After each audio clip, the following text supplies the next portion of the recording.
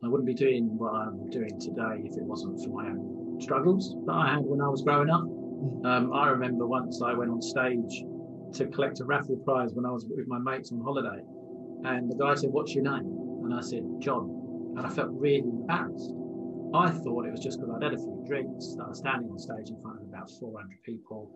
But then actually, when I wrote my book a few years ago, I actually realised what was going on. I was actually embarrassed to be me.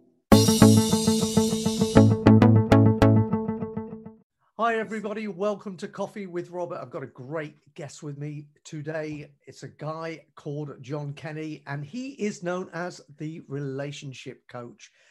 John, welcome. Hi, Robert. Thank you for having me today. Yeah, it was a real thrill. I've been taking a look at what you've been doing online, and we connected on LinkedIn and stuff. And I'm really, really into relationships too. I deal a lot with your relationship with yourself. You deal a lot with relationship with others. And I thought, well, it would be great for you and I to do a coffee with Robert together and just explore that a little bit more. And our initial chat as well, I felt that we really, really resonated and connected.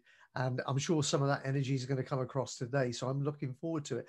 I wonder, just for the benefit of the people watching this, if you could just talk a little bit about your background, what brought you to where you are now, and what you see for yourself in the future. Yeah, okay, great. So my background, I was one of those people who had no idea what they wanted to do with their lives as they were growing up. And when I was about 16, 17, I discovered athletics and realized I was a really fast runner. And for 10 years or so, I wanted to be a full-time athlete. I ran for Great Britain a few times, but never made it into the full-time realm of athletics. And then when I gave up athletics after a series of injuries and some recognizing I really wasn't going to make a career out of it, I still had no idea what to do with my life. And I'd been working in retail most of the time I was doing athletics, and kind of decided to stay in the kind of the service industry.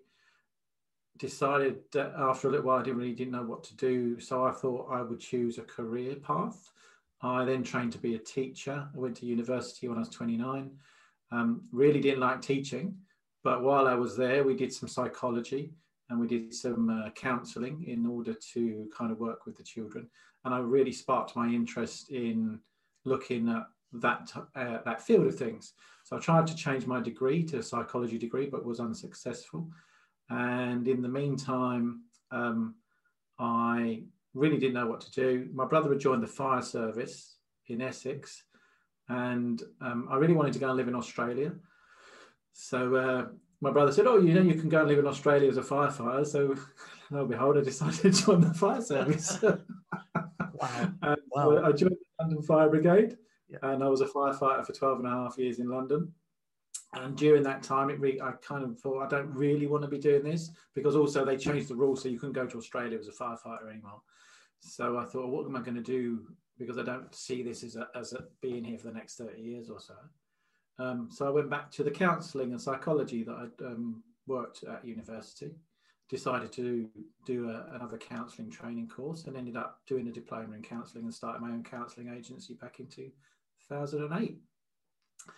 In 2012, I met a coach, a leadership coach, and had some sessions with her. And she kind of just said to me, "John, you're helping these people with their lives. Why does yours still suck? Yours is a mess, basically." Mm-hmm. And I was like, okay. I didn't actually realize that my life was still a bit of a, because I'd had therapy of my own. And I thought I kind of got that on top of those types of things, but actually realized that my life was still a bit of a mess. My mind was a mess. My emotions were a bit of a mess. So she helped me to kind of guide me into a different direction, to understand that although I understood my story, I wasn't changing my story. Mm-hmm. And she showed me that I could actually start to change my story. That really got me hooked on coaching, and I started to implement coaching into my counselling practice. I did a diploma in counselling, in coaching and consultancy. And in 2016, I'd left the fire service. I'd been working part-time in the NHS as a therapist as well. And I thought, you know what, I need to just focus on the coaching side of things. That's really where my kind of passion is. Mm. I'd ruptured my knee playing football at the time, and I sat around for a month or so, and I thought I really need to take a different direction. Mm. So that's when the John Kenny coaching brand sort of came to mind. and I started to really focus on relationships. I'd also done a hypnotherapy diploma, NLP practitioner, and psychology diploma. So I decided to fuse all of those together and form what I call interpersonal relationship coaching. Nice, nice. Yeah, or IRC for short. I'm hoping that will catch on one day. And that's fused all of those approaches together. Yeah. And I really started to focus on the relationship type of thing. So I'd also done a couples counselling qualification. So I was seeing couples.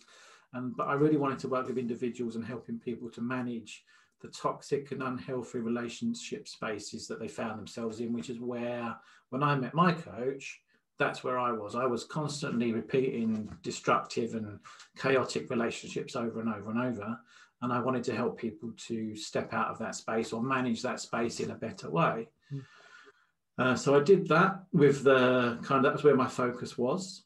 And then in the end of the first lockdown last year in 2020, I had a lot of people coming to me and saying, look, I've been single through the first lockdown, and I really don't know why. I've been on my own. I know that I don't want to be on my own. Could you help me to figure this out? So at the end of the lockdown, I started to get a lot more inquiries from people in that space. And that's when the relationship guy tag was born. And I decided to work focusing on people that really wanted to find quality relationships. And that's where we are today. And that's where I see it moving forward. So my focus is to help people to understand why they've not found the relationship that they want in their lives. And there could be several reasons for that. And then to be able to put them into the mindset that they can then go out and find the person that's right for them. Love it. Love it. I really do love it genuinely as well, because it's a passion of mine, as you know. And I'm curious though. I'm curious because when I was listening to you, I was reminded of a conversation I was having recently with somebody about this whole genre, and the fact that most people that come into this genre to serve others come from a place of trauma themselves at some point. And that's what's driven them to it. My own was depression when I was younger. I suffered with depression. And I'm wondering how big a part your toxic relationship with yourself played in what you're doing now.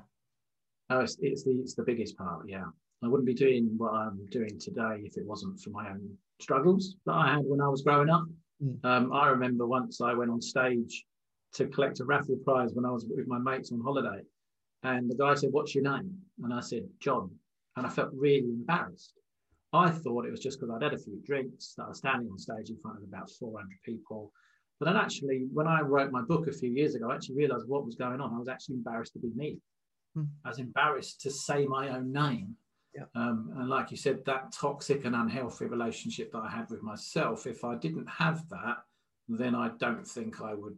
Actually, I'm 100% sure I wouldn't be in the space I am now, trying to help to understand that relationship they have with themselves so that they can then bring those relationships that they want into their lives. You know what? You have no idea how strongly that resonates with me. I'll tell you a quick little story. I mean, you know about my background being in the rock industry and singing and all that sort of stuff. I played in front of some big crowds, did some football stadiums and all that sort of stuff. Here's the thing. Very similar. If I was there, maybe playing to 15,000 people or 20,000 or whatever it was in a football stadium, absolutely loved it. If I was playing in a pub to two men and a dog and there was eye contact, right, it was way too personal. Very similar, because when you're up there parading around in front of a big crowd, it's not as personal and you're actually being somebody else. You put on this facade, this kind of, you're an entirely different person. Yeah. But then when you're in an environment where there's only a few people and they're looking you right in the eye and it becomes personal, that was more difficult for me. And so I really resonate with what you're talking about, you know, and it is a great place though, isn't it? Because you and I are both equipped because we've had to come from that place. We've got complete empathy with anybody who's going through it now themselves. Yeah, definitely. Connection is an issue for a lot of people. Yeah. To connect at a deeper level, to really allow yourself to be seen. Mm. And to see someone else is if you've had a lot of difficulty in that area growing up, then you will struggle as an adult to be able to form those bonds that you're looking for. Yeah. And as you said, that kind of people seeing you, really seeing you and allowing people to really see you is so uncomfortable at times. Yeah. I once I did the Myers-Briggs thing, and I came out as an INFJ, which is extremely rare. It's a massive introvert. Now, given what I've done in my past, you'd never think so. But I used to giggle about it when I had a business partner years ago, and he was an absolute extrovert from head to toe, right, all the way. And I used to giggle with clients when I used to talk about meeting them for the same time at, let's say, a restaurant or a cafe. I'd say, if it's busy, look for the corners. I'll be in the corner somewhere away from the crowd. If it had been my business partner, I would have said, you'll find him in the middle of whatever crowd there is. That's where he'll be.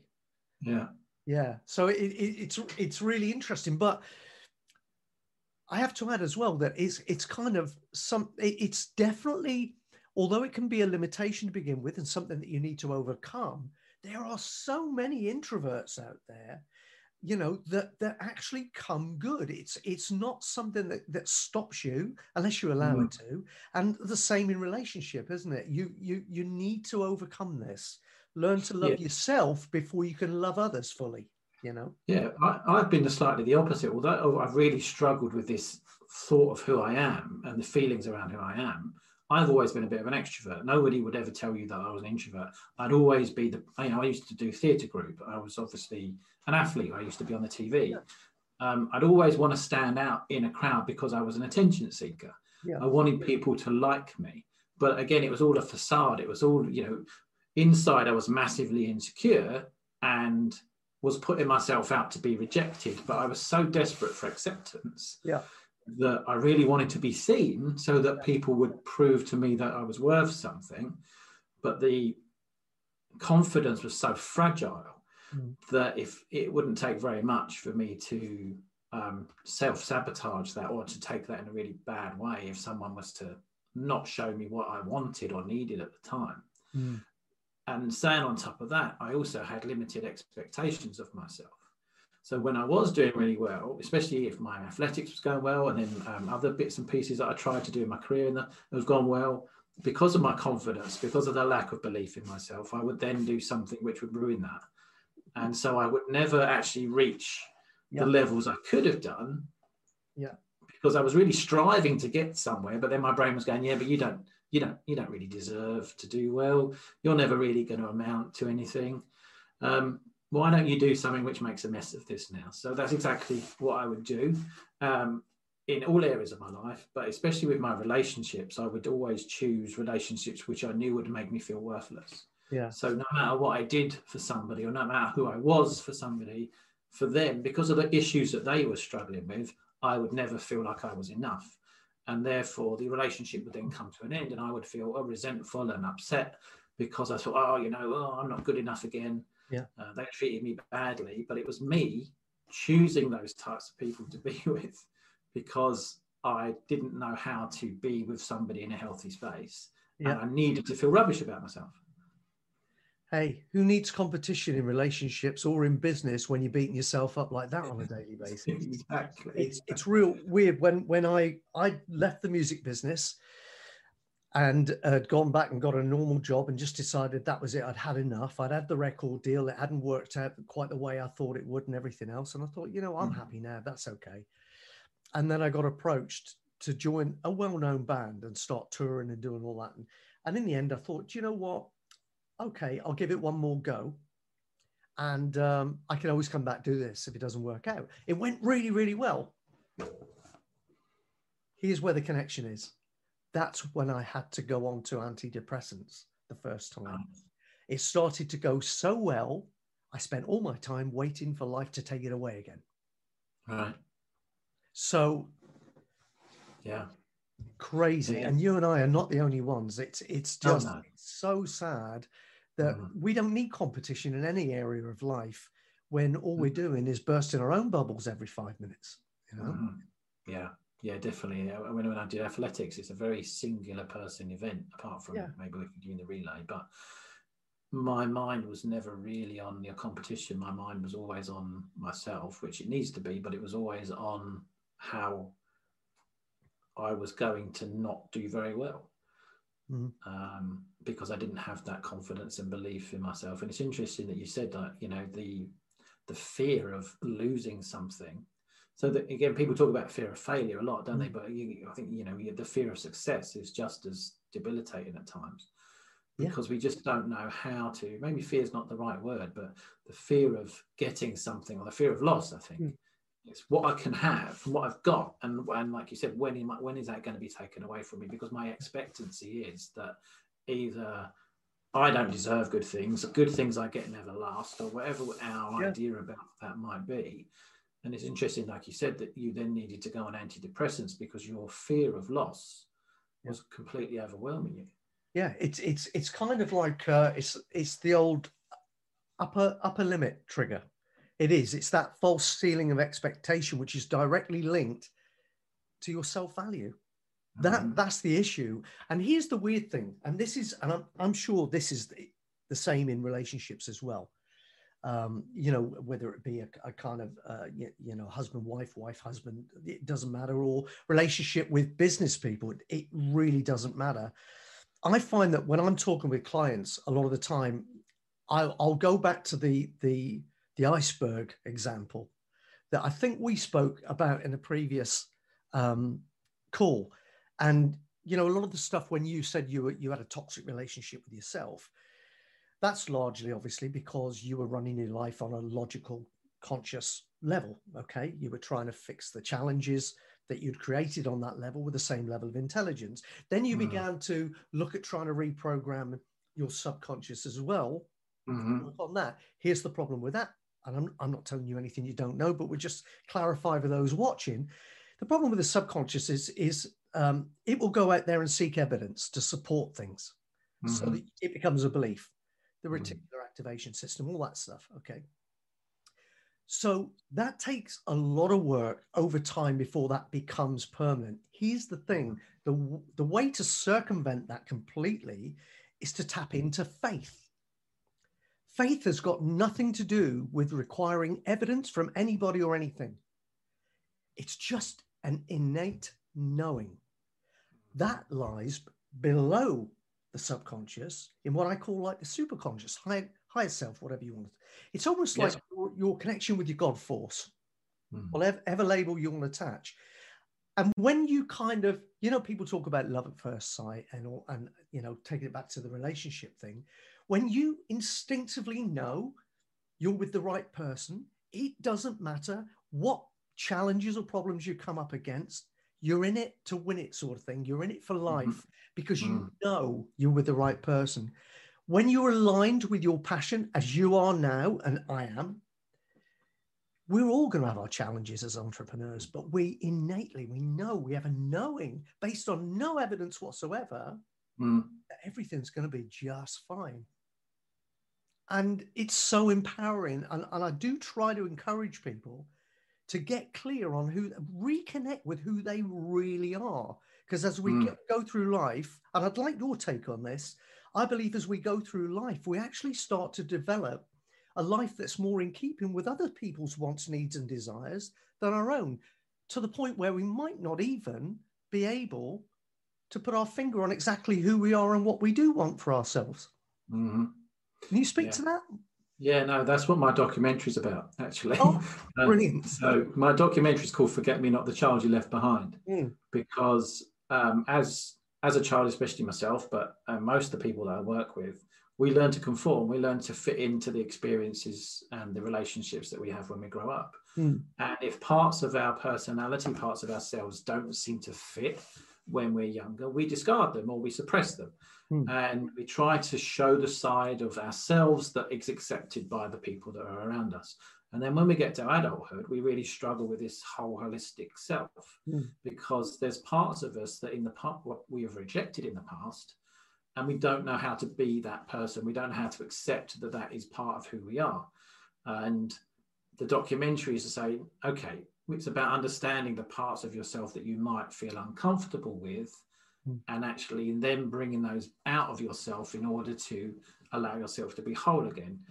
Because there's no reason to suppress those, because there's no one around to tell you anymore that that's not okay apart from yourself. And then when we start to bring those constituent parts of ourselves back together and start to feel more comfortable with those parts and allow them bits of ourselves to be seen, then we feel a lot more congruent, we feel a lot more authentic and a lot more whole. And that self-confidence that comes naturally will build so that we're able to accept who we are. Yeah. And I agree that this, I mean, when I first started the kind of changing the subconscious idea, I was really rejecting of anything positive about myself out of hand, because as you said, my belief was that I wasn't very worthy, that I was never going to amount to anything, and I wasn't allowed good things, that I was rubbish at things. And every time I tried to sort of say, oh no, John, you're really good, and this, that, and the other, and my brain would go, no, you're not. So I started off by just saying, you know what, John, you're okay. What you're doing is okay. This is okay. And gradually that message seeped into my subconscious that, you know what, you're okay. And then I was able to layer it up to make it more positive and more positive. And now I won't swear, but my affirmation, if I'm feeling a bit down on myself, is you are awesome, but with an F word in front of it. And I believe it because I've layered that up. By the way, you are. Thank you very much. But again, it's that belief, that concept. Now I do slip back into my old stuff occasionally when I think, where's my next client coming from? Is this going to work out? And I go, no, stop. It's all okay. It's going to be great. You just keep going where you're going and it's all falling into place. Everything's going to be great. And it's about, like you said, buying into that sort of, what do they call it, your super genius or your super conscious or whatever it is, that that higher level of belief, faith, whatever you want to call it, that you are going to be able to achieve what you want. And it's interesting you picked up the reticular activating system. That's a godsend for me. I think when I first recognized that, and I knew that there was actually a physical part of my brain which finds what I want, and if I keep telling it what I want, it will look for it all of the time. And again, it's the same as if what I don't want, and this is where a lot of my clients fall down, because they're always looking for what they don't want, which is where I was. I was looking for relationships that didn't make me feel crap, that this, and this, and this. And all I was finding were relationships that made me feel crap, because I was telling my brain all the time that that's what I didn't want to find. I like to use the analogy that if I go to the park looking not to tread in dog poo, all I'm ever looking for is dog poo. It's dog poo. Exactly right. Yeah, exactly right. And so you know what you're saying just then about you used to worry about, like, you know, where's my next client coming from as well. Projection is one of the worst things for feeling fear and magnifying fear. And that's where Alcoholics Anonymous talk about it all the time in their 12 steps program as well. Live in the moment, live in the day. You've got Eckhart Tolle talking about the same thing. But there's such power in just being able to say, you know what, I can only affect the moment I'm in. The moment I'm in is the only moment I have right now or will ever have. And when it's past, I'll be in another moment. And it's my job to do nothing other than be happy in that moment. But the minute you start to project outwards, you're worrying about things you cannot control, which is pointless, absolutely pointless. So it was interesting that you said that, because, I mean, I talk to loads of coaches and most of them want more clients, and none of them are living in the now. They're all out there somewhere, you know, in their mind, and just getting more and more and more frustrated, which leads to more and more of the same.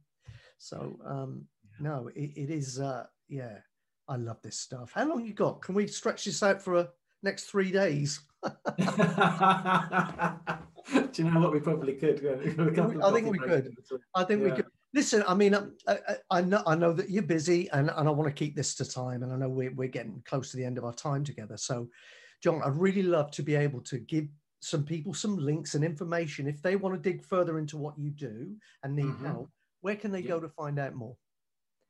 So the best place probably to go is my website, which is www.johnkennycoaching.com. You can find me all over social media as well. If you want to follow me on there, just John Kenny Coaching, you'll be able to find me on there.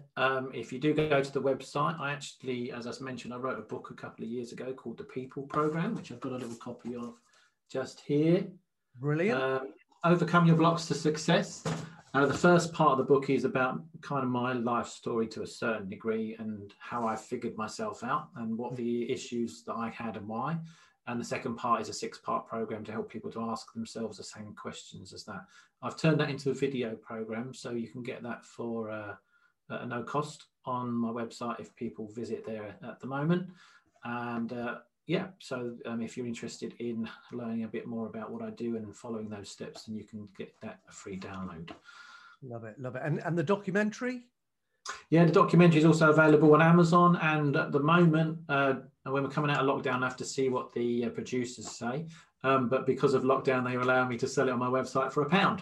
And it's still there at the moment. It's a 70-minute documentary. It's well worth a watch. Yeah. But because we were looking to help people to kind of figure things out and to find something informational during lockdown that's going to stimulate people a bit and get them to think, we had it on my website. So again, if you go to website and have a look at my resources list there, you can buy the documentary for £1 at the moment. And all proceeds go towards low-cost counselling and CBT therapy for an agency where I am a director too.